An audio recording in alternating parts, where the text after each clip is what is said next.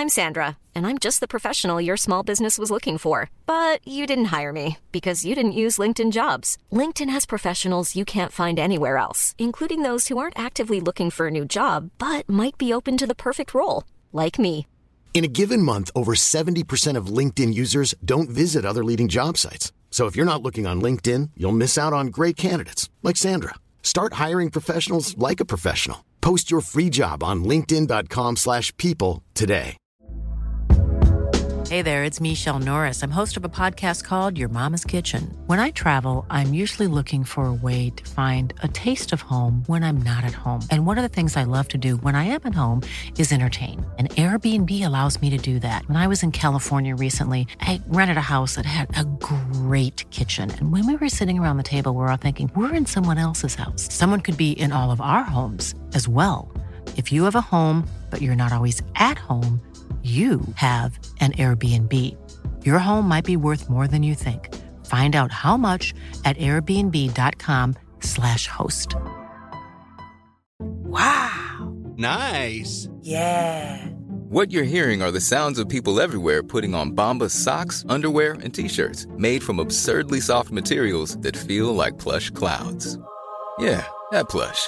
And the best part? For every item you purchase, Bombas donates another to someone facing homelessness. Bombas. Big comfort for everyone. Go to bombas.com/ACAST and use code ACAST for 20% off your first purchase. That's bombas.com/ACAST. Code ACAST.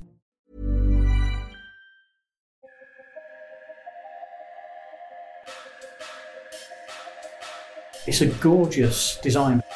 Tom Clarke, frontman of indie rock band The Enemy, The boxy lines and the barrel edges. loves a great car. On the Land Rover badge, it says Solihull, Warwickshire. Every time I drive it, I feel immensely proud of that. Proud because it's made in the place that's always been his home, the Midlands. It's close with the Spitfire, but I think it's probably one of the most important things Britain ever made, and therefore one of the most important things that the Midlands ever made.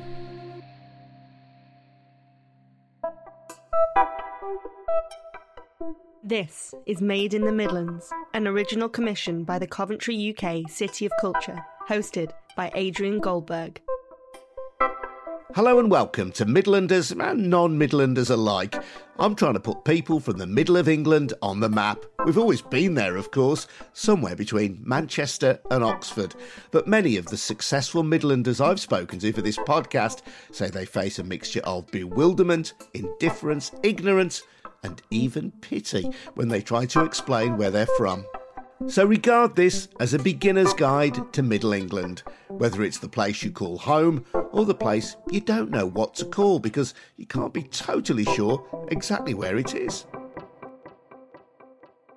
Episode 6, Tom Clarke. Tom was a founding member of The Enemy, the indie band who began at Warwickshire College in Coventry. His family had moved to the city from Birmingham because they thought the schools were better. It was at the Empire in Coventry that The Enemy played some of their earliest gigs. It was at the Empire that Tom met his wife-to-be. It was at the Empire that he proposed to her on stage. Tom's been involved in helping run the venue in its various guises in various ways. He still is. And that's where he met Adrian, at the HMV Empire on Hertford Street. Warning, this episode contains some wisely unsafe use of an inflatable banana.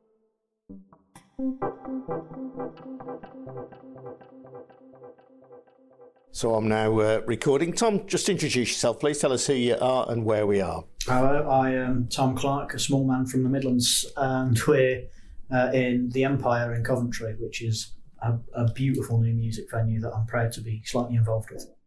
This place then obviously means a lot to you. What does the Midlands mean to you?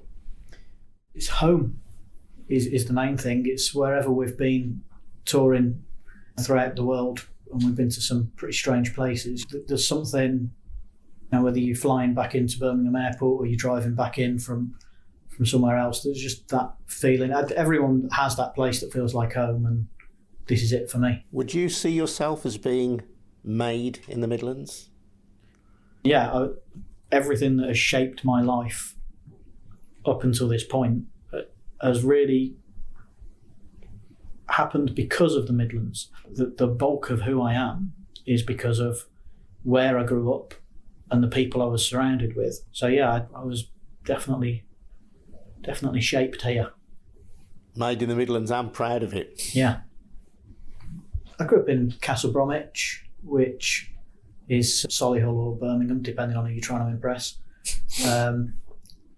It's a little 80s housing estate next to a motorway, not far from the Jaguar plant and the Dunlop factory, and it's where they built the Spitfire, and right on the brink of a quite industrialised area. It's just this little residential place. So I lived there until I was 16, and then we moved over this way. What connection did you feel with those places of industry in your midst? I've always been a little bit fascinated with industry. I remember as a little kid driving through, I guess, Spaghetti Junction and seeing all the old factories, and there are men in there making things, and those things are going to go places and be used all around the world. Then those things go out into the world and they're used by thousands of people in totally different environments to the one that they're made in. And I don't know whether I'm fascinated by industry because I grew up surrounded by it, or if I was born elsewhere, if I would have still been fascinated by industrialised places. But it used to be what bound communities together. Everyone worked pretty much for the same employer, whether it was a steel town or a mining town or a car town like Cov. We don't really have that anymore, and I feel a little bit gutted that I missed it, to be honest. I do genuinely think that it brought something to society and communities that's perhaps missing now. And that sense of loss, I think, permeates your songwriting. Yeah, as The Enemy was forming and as we were writing our first record, lots of the automotive industry was still in Coventry, and the Peugeot factory closing down inspired the song You're Not Alone. And I think it was 3,000 jobs, and you immediately feel the effect of that in the community. And so industry has a good year, the community feels it. Industry has a bad year or closes down, devastates the community. And so much of it is gone now that it doesn't hold such a significant place in the community. But our experience of it, and I think it was the tail end of it, was those 3,000 jobs going overnight, and just this sense of fear. There were plenty of people I knew worked in that factory or in businesses that relied on that factory, and there's just this fear of, well, where does the money come from now? How do we carry on living our lives? And it's a very Midlands story as well, isn't it? All of the Midlands has had to grapple with that loss and that change in its identity. Yeah, I don't know if it's unique to the Midlands. There's been this shift from us making things, and I don't really know what we do as a country now. It's much trickier to define who we are as a nation. And I think that you can see that at a local level, towns like Coventry and Sheffield. But I think that it permeates beyond that, and to, on a national level, maybe you'd say we do finance. The financial industries are what's important, and maybe that's a good thing. Maybe the result of it is a lot of people have a better quality of life. I don't feel like that. I feel like it benefits the few rather than the many. But I'm not a politician. I'm not an economist. Maybe I'm being romantic, and maybe industrial revolutions aren't as nice as they seem retrospectively.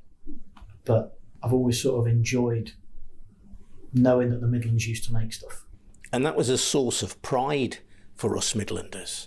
Yeah, for me, I'm obsessed with cars, but one of the best examples of it is you've got Enzo Ferrari winning Le Mans and winning Formula One, dominating motorsports from Modena in Italy, miles and miles and miles away, before globalisation was really a thing. And a bloke in Coventry designs the Jaguar E-Type, and Enzo Ferrari looks at it and says it's the most beautiful car ever made. And that should be a source of pride. That thing was made in Coventry. And my granddad put the chrome on it. I'll never forget my granddad telling me that Jaguars were the best cars. He's completely wrong. They like the V12s they were making at the time are a nightmare. I know, I owned one. It's ridiculously complex. But he told me it was the best car. And as far as he was concerned, it was. It was better than a Rolls Royce. It was better than any Mercedes. better than a Ferrari. And that sort of sticks. And I think that is how communities feel proud about what they do, and it helps to define who you are as an individual, but also as a community. Literally from an individual level to a family level of we're a Jag family, to then a community level of we, the community, make the Jaguar E-Type the prettiest car in the world. And so it's what you do in these small cities is hugely important to the way that a nation thinks of itself. And the Midlands we've always made stuff, and we're really good at it, apart from Triumph.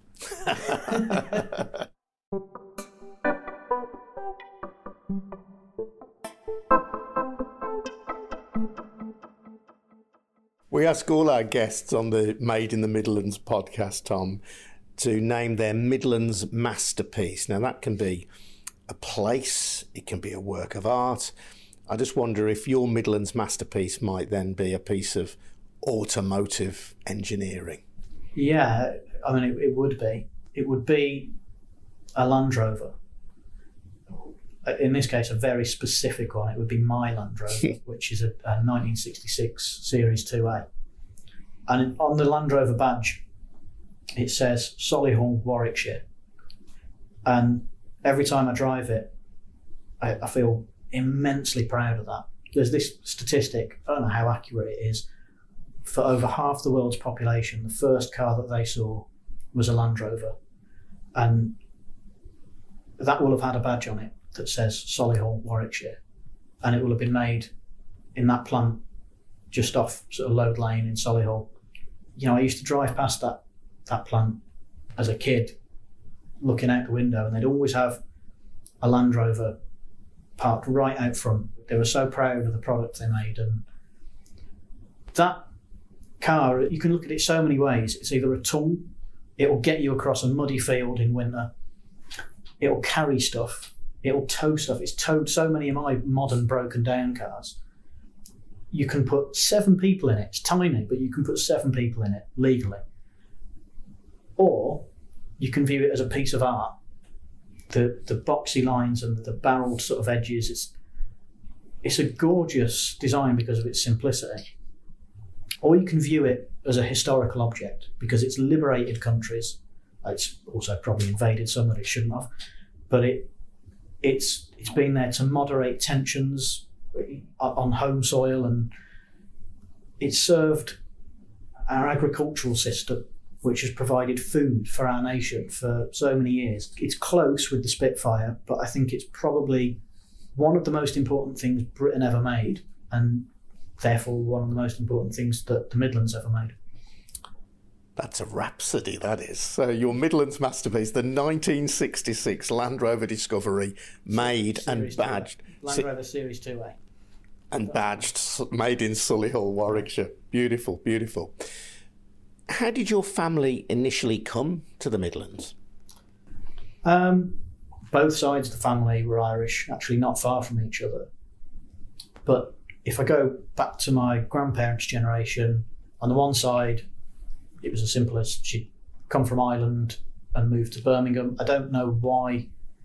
And my other grandma lived up in Lincoln, and I still to this day don't really understand the logic of this, but when the Second World War broke out, she decided it would be safer to live just down the road from where they were building the aeroplanes that were fighting it than to live on the coast in Lincoln.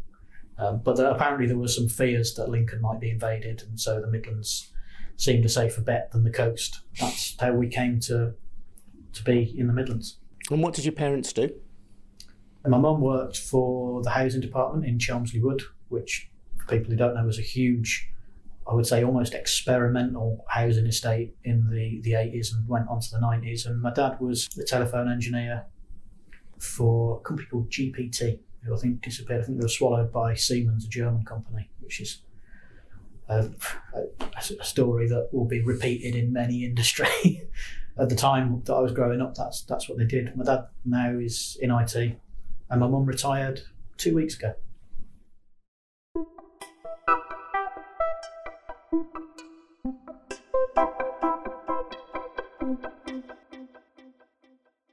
When did your love of music emerge? I guess really you can trace it back to when I was about 3 years old. I'd go around to my grandma's house and I'd play on her piano. I remember figuring out which notes sounded good together and sort of moving around the keyboard. But it was an interest at that point, not a love. And then, I don't remember this, but apparently I watched the BBC proms and begged for a violin when I was about 4 and started violin lessons. But it was still an interest at that point, not a love. The moment where I really fell in love with music was hearing Led Zeppelin and the Rolling Stones and just being amazed by these sounds that weren't classical music and feeling just full of emotion. And there was a need to know what it was and what was I hearing.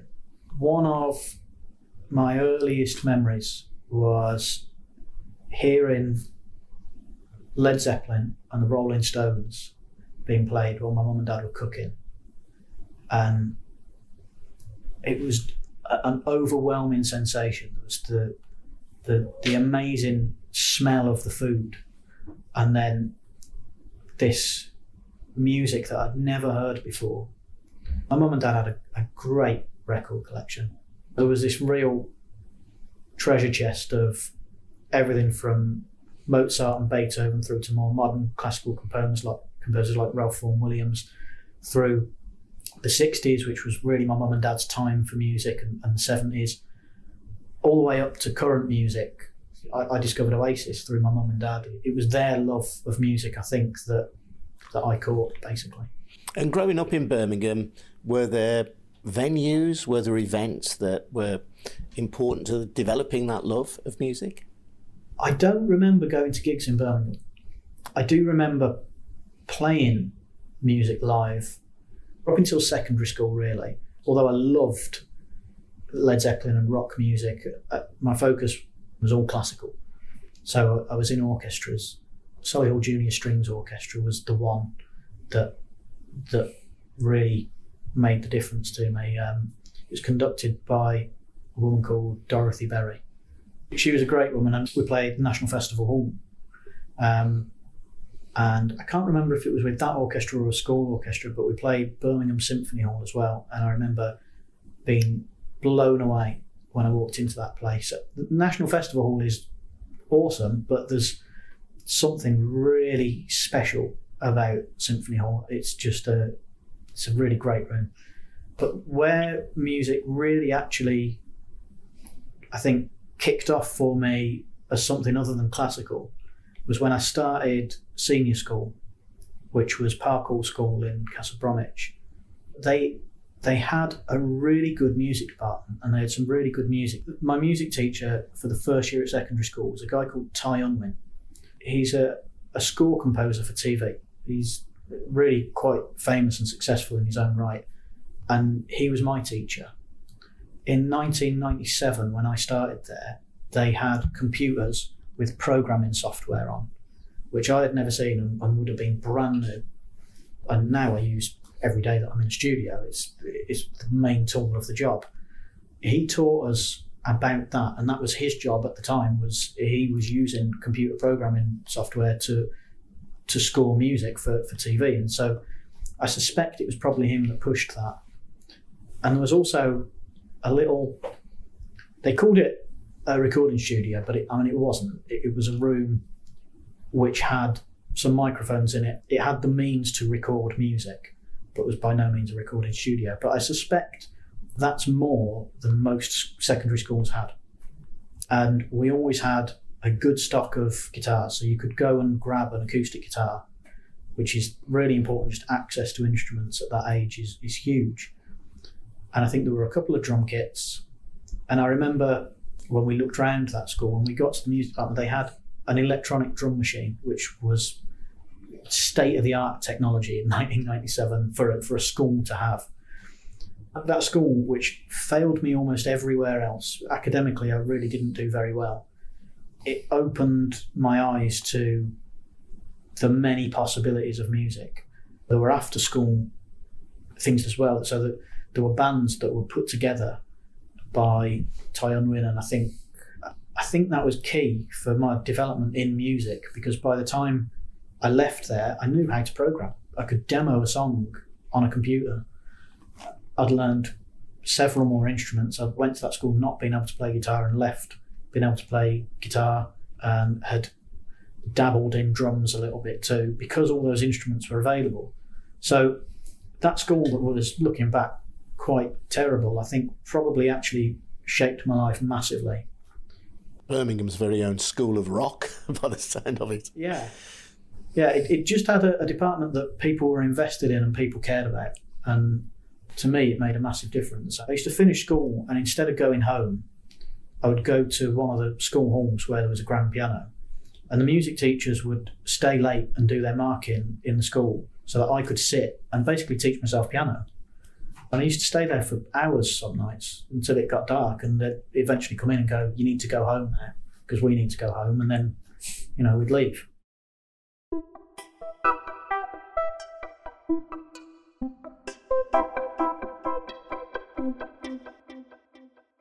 What were your first impressions on moving to Coventry?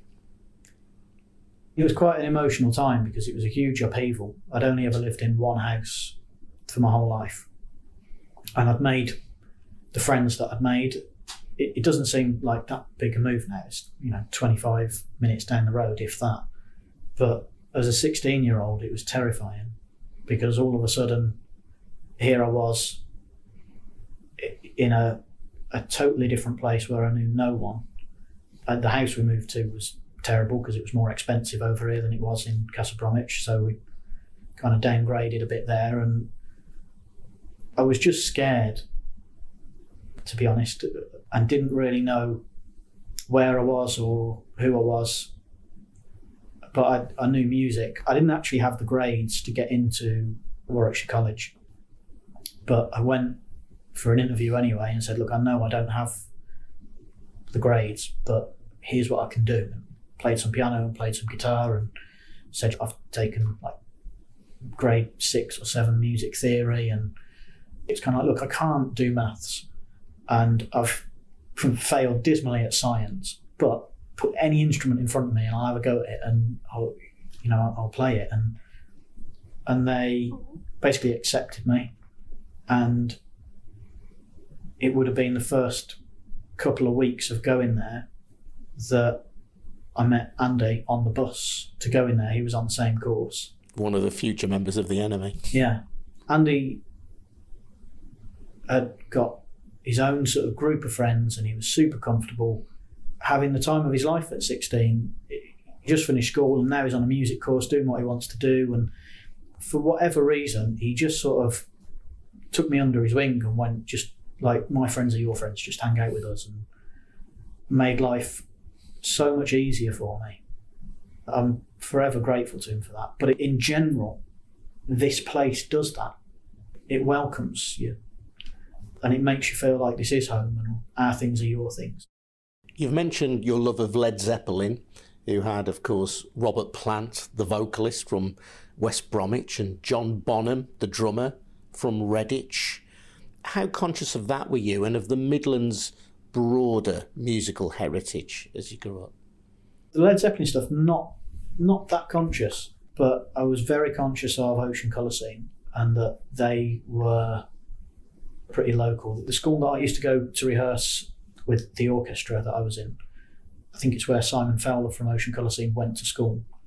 I remember one of the mornings that I was going to sit one of my GCSEs, we all met up at a friend's house before and just listened to Ocean Colour Scene, and I had this feeling of, I'm probably going to fail this exam, but they're from round here and they're doing that, maybe I could. You mentioned Andy, and you also met Liam, your other bandmate in the Enemy, at college as well. We spent the whole time that we were at that college not doing our coursework, not following the curriculum that was set out for the music course, and basically just taking every available minute to be in the rehearsal room to get better as musicians. I mean, it worked for us, but I don't know as I necessarily advised that's the way to go. We'd gained a lot of experience, we'd played some gigs, but frankly, we weren't ready to take opportunities if they were there. We're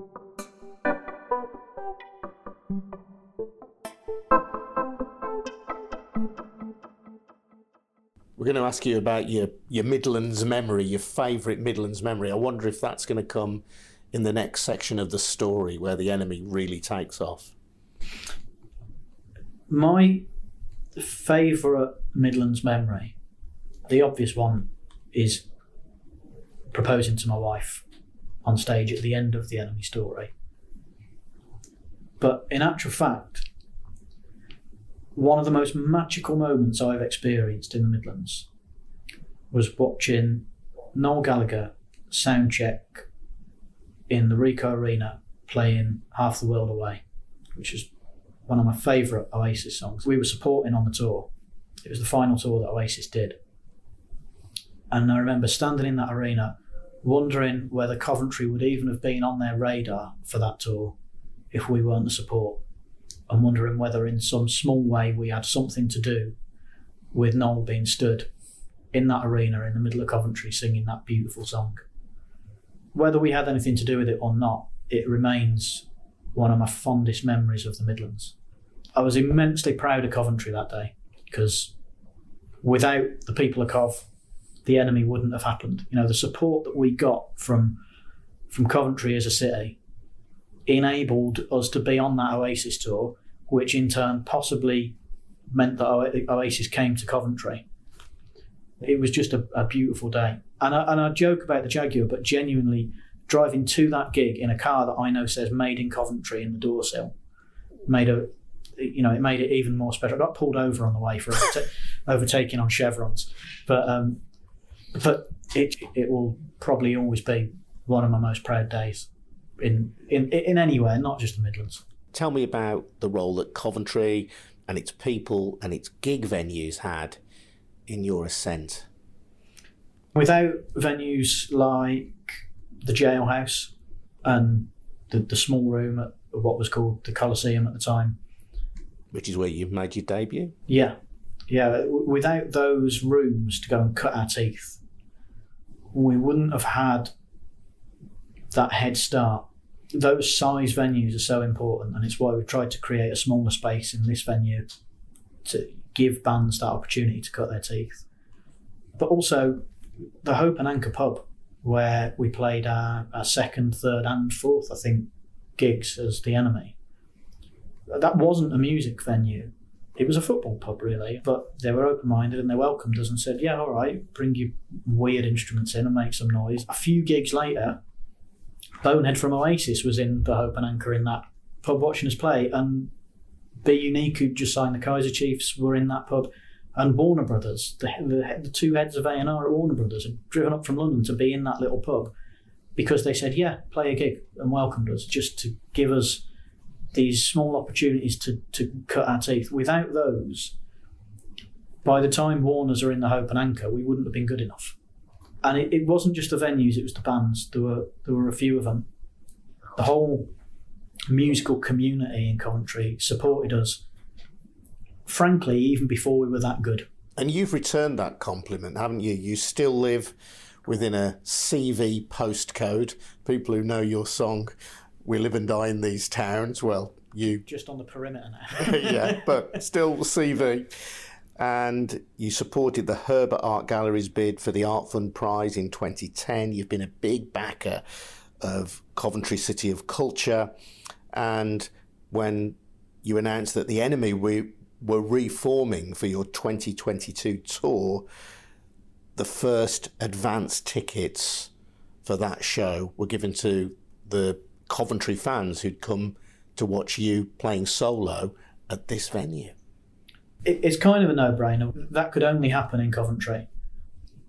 It is always the most special gig on the tour. And there are some great gigs. There are some cities where it goes more nuts, especially when you get up sort of Newcastle and Glasgow way. But there's a warmth in Coventry, and there's this feeling that we're their band and that they are their songs. When we announced this reunion, there was no discussion as to where we would announce it. It was just assumed, it will be in Cov. The people in that room, they're the core fans who have stuck with me for the last 5 years while I've been playing solo, and I wanted them to get it first. I didn't want a bunch of companies or ticket touts or scalpers, or whatever you call them, to be able to get those tickets. And it worked beautifully. It was sold out by the time I got home that night, and I went home going, it's a victory, we've sold the gig out. Kind of knew we would. It's not that many tickets. They were all in the hands of the right people. And the forerunner of this venue, the previous Empire, was where you proposed to your wife Kate as well. There's a lovely circularity to that. Yeah, Kate's an amazing DJ, and she was DJing the night there, and there was a lot going on that night. I was much more involved in the day-to-day sort of running about of running a venue, and in the middle of it all, I just noticed she was mixing in key and in relative keys, like relative majors and minors, and I was just like, that's mental. I've never heard anyone do that. And then she tried to throw an inflatable banana off the stage into the crowd and fell headfirst into the pit. There was genuine concern for her safety, genuine concern that she would sue us. But it meant that I got to spend a bit of time with her while we were waiting for the ambulance, and just thought she was really lovely, and over the subsequent weeks fell in love with her, and yeah, ended up proposing to her on the exact spot on the stage where we first met, a few metres away from where she fell. Beautiful. A Coventry romance, a Midlands romance.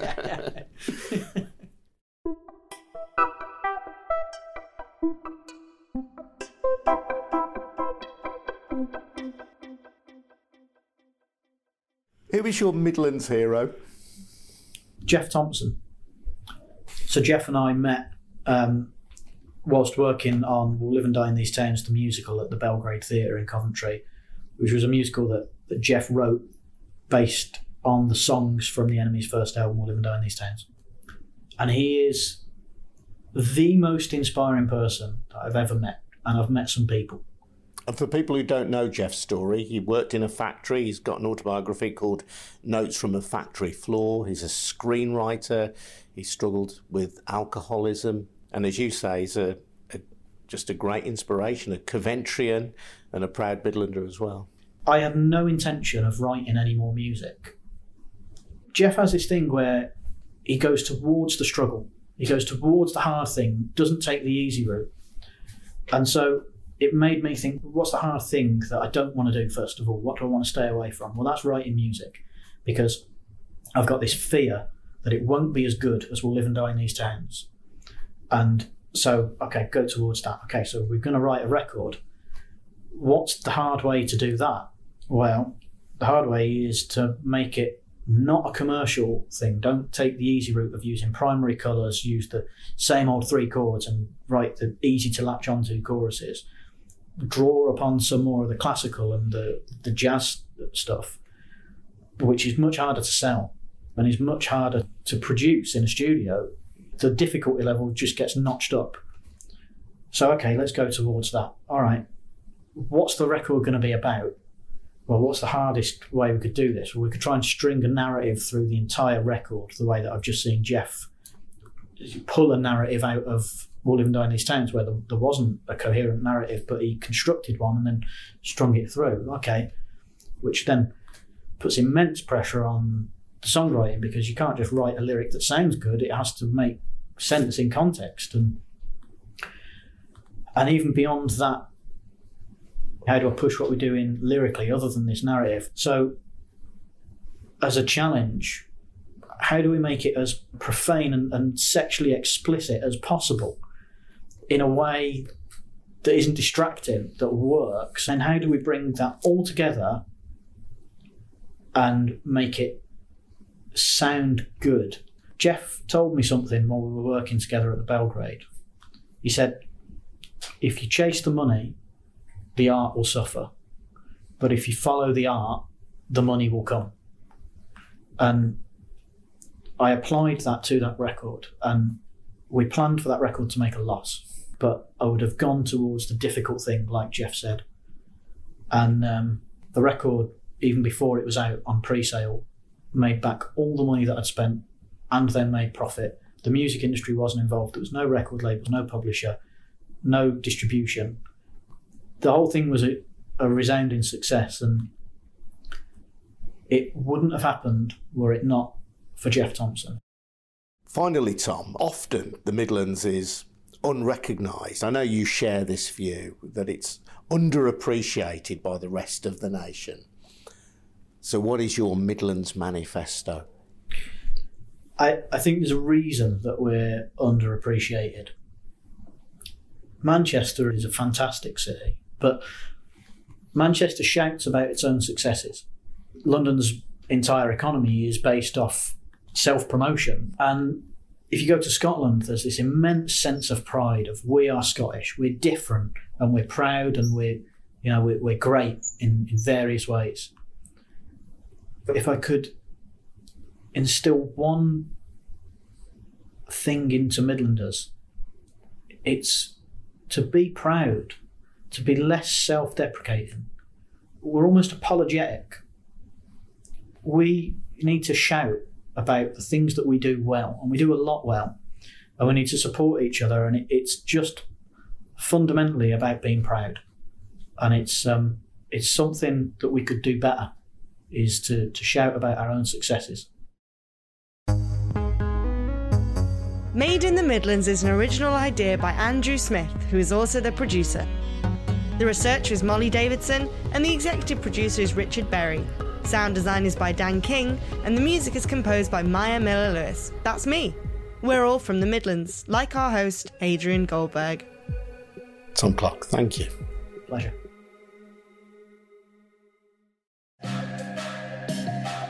Next up on Made in the Midlands, a sporting legend in Coventry who started life in the outer reaches of the Midlands.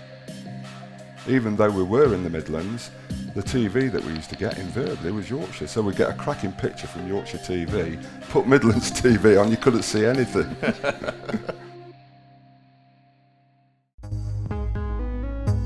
Why not subscribe to Made in the Midlands wherever you go to get your podcasts, to hear from Steve Ogrizovich and a host of other famous Midlanders. We'd also love to know about your own Midlands masterpieces. Email us at madeinthemidlands@loftusmedia.co.uk. Do share the podcast with anyone you think might enjoy it, and please leave us a review as well. It all helps to get us noticed. Made in the Midlands is an original commission by the Coventry UK City of Culture 2021, proudly produced by Loftus Media. Thanks for listening. Ta-da!